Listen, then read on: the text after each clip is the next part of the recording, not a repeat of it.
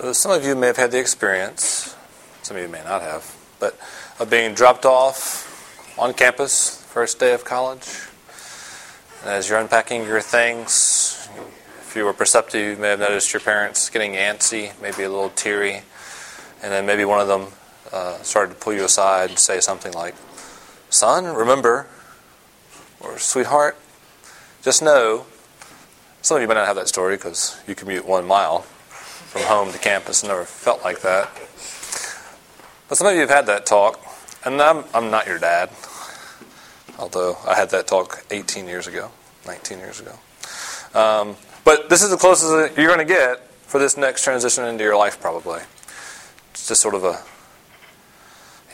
what we're trying to do here is be short and sweet to the point, let you know that you're cared for, give you some wisdom for life, something to stick.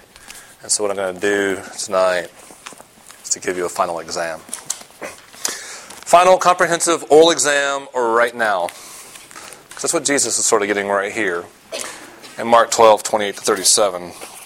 I'll read the text to say a few words about it, and we'll be done. One of the scribes came up and heard them disputing with one another, and seeing that he answered them well, asked him, "Which commandment is the most important of all?" And Jesus answered, "The most important is, Hear, O Israel, the Lord our God, the Lord is one.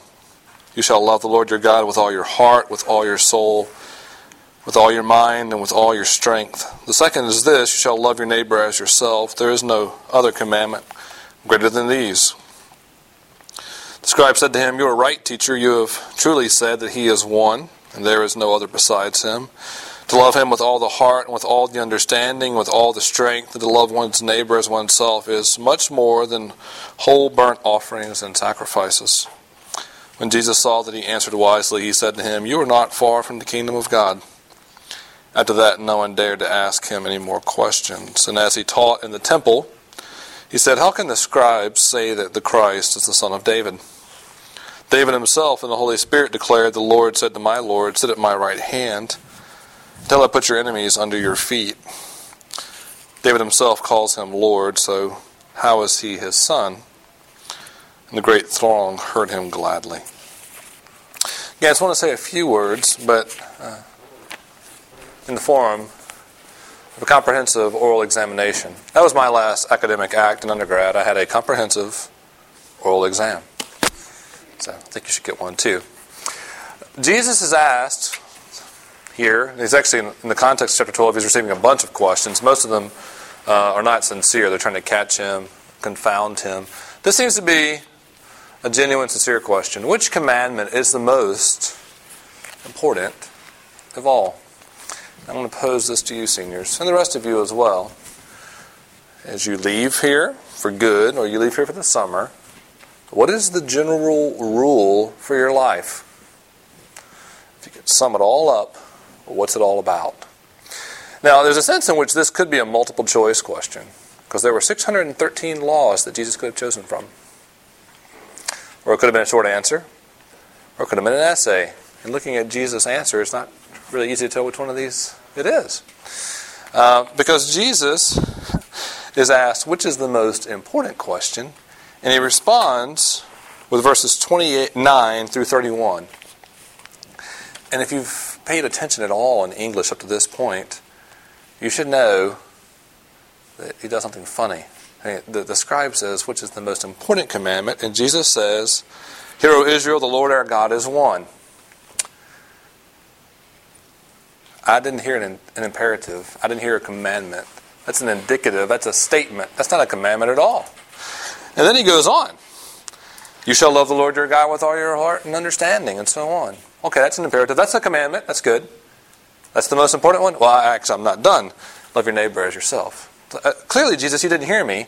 I said, which is the most important. Don't you know what a superlative is? There's only like one answer to what's the most important. You give me one indicative clause and two imperatives. One statement, two commands. You're cheating. Come on, pick one. And I think Jesus' response here is, that is one. This is the one commandment. This is the answer. And for those of you that are leaving, I would want to say Christianity is a wonderful, full, rich reality. But if you got to boil it down, it's about this. You got to boil it down. Who is Jesus? Who is God? Loving neighbor. So Jesus, I think, is saying there's one answer here, and it begins with knowing the one God. In verse 29, he's actually quoting from the Old Testament, from Deuteronomy chapter 6. He's instructing Israel how to worship him. He says, you need to know who I am. I am the Lord. I am Yahweh. I am the God who redeems you from slavery, who brings you and makes you my own people. You need to know that. And you need to remember that. You need to remember who it is that you worship. It's the one true God who created all things, who when time and space came in the person of Jesus. And that's why I read the rest of the text. The Old Testament tells us about this God, Yahweh, and it also makes it clear that he has a son that's going to come and fulfill his purposes here on earth, who's going to bring about the redemption of all things, who's going to ransom his people. And he's a spectacular individual. Jesus is confounding the scholars here by saying in verse 37, David's talking about this person who's supposed to come, his heir, the king, the Messiah. It's supposed to be someone from his lineage, and yet David calls him Lord. How is this the case? And what Jesus is doing is giving his own testimony. That's me, royal son of David, in the flesh, here walking among men, but I'm also the Son of God. And I left my throne above with the Father to draw near and do his will. This is the one God that you're called to know. And you see him most clearly in the person of Jesus. And this one God you're supposed to love with all of you. One God, all of you. God in time has worked through Jesus to draw you near. As good as he is, frankly, you prefer yourself more. He knows that. And Jesus has willingly given his life for you, that he might draw you near. How are you to respond? With all of you. In verse 30, you shall love the Lord your God with all your heart, with all your soul, with all your mind, with all your strength. I want you to sit there for a second and just realize that Scripture realizes how complex a human being you are. Sometimes you're a complex mess. But even on your best days, if you stop and think about it, you're a pretty complex mixture of thoughts and feelings, will, history, ambition. God knows all of that because he made you that way. And he wants you to know that there is a way in which you can be unified. Another way of saying this is God wants you to worship you with one heart, to not be double-minded, to be a person of integrity. And we're almost always duplicitous and fractured and split and scattered. And we always will be till we die to an extent. But there's an invitation here and a commandment. The God who died for you in Jesus, in the person of Jesus, who gave his life for you, deserves all of you. But also, he is big enough and good enough for all of you. You see, you're afraid, perhaps, to trust yourself to him. Maybe he's not good enough. Maybe it's boring. Maybe I won't derive enough life and joy and peace from a relationship with him. I've got to hang on to other things. I'm not saying other things are bad. But hear this, that you can love God with all your heart, and it will not exhaust you. It will not empty you. I think we're afraid of that sometimes. If I pour myself wholeheartedly into God, then what will happen to my studies or my ambition or my relationships? And what you need to know is this is not a relationship that drains you. It's not a relationship that evacuates or empties you and destroys you. It's a relationship that fills you. That in a relationship in which you walk with Jesus in a vital union, you find in him a fountain of flowing love. The more you pursue him, the more you know his love and peace. So much so that you become an overflowing fountain. He himself, Jesus, is an overflowing fountain of love. He doesn't get tired of loving you. The more you pursue him, the more you experience that reality in your own life. And you become an overflowing fountain. Even me sometimes. Become an overflowing fountain of love so that you are called to love others as yourself. And as the text puts it here, to love your neighbor as yourself, means that we're called to love whomever, wherever. That's Jesus' definition of neighbor. It's very broad.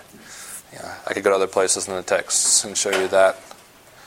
Some of you are going to stay here and all your friends are going to leave. And some of you, your friends are going to stay here and you're going to leave. That's right. Pouty lips, sad faces. I'm sorry. What does it mean to love whoever, wherever? Well, it means to care for them. It means to pursue them as Jesus pursued you. It means to give them the benefit of the doubt like you give yourself the benefit of the doubt. But it also means that wherever you go, you should be the kind of people that build community because you take the initiative. You have a God of the universe that loves you, that gave himself for you. You're good. You have an unbreakable love and a relationship with him. And you don't need to be marked by insecurity and fear. You can pursue others. They're the neighbor. You're called to love them. Pursue people. Care for them. Give them the benefit of the doubt. Make community happen. Build it. Make friendships. This is what Jesus does. This is what you're called to do. And this is what you will do if you know the God of the universe that gives his Son for you, that is a fountain of life in you. This is one commandment. It's sort of funny. Jesus concludes the whole thing. It's almost... And in verse 31, it's like, okay, and there, I told you, there is no other commandment, singular, greater than these, plural. So Jesus sort of admits there. There's a couple of things there. But there's a sense in which these things are unity. If you know the God of Scripture rightly, and you know his love, you will seek to love him with your whole heart. And you will be marked by love for neighbor. Friends, this is your final exam. And it's pretty much the main exam for the rest of your life. And it's not that complex. It is hard. But it's incredibly good. And I'm encouraged for you. This is the way God built his people. This is the way God built his kingdom. So, let's pray together.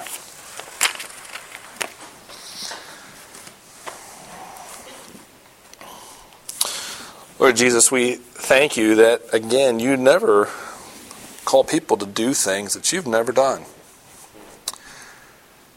That you left the most perfect community ever and walked into one of the worst communities ever, Lord Jesus, in order to bring a people to yourself and make a people your own.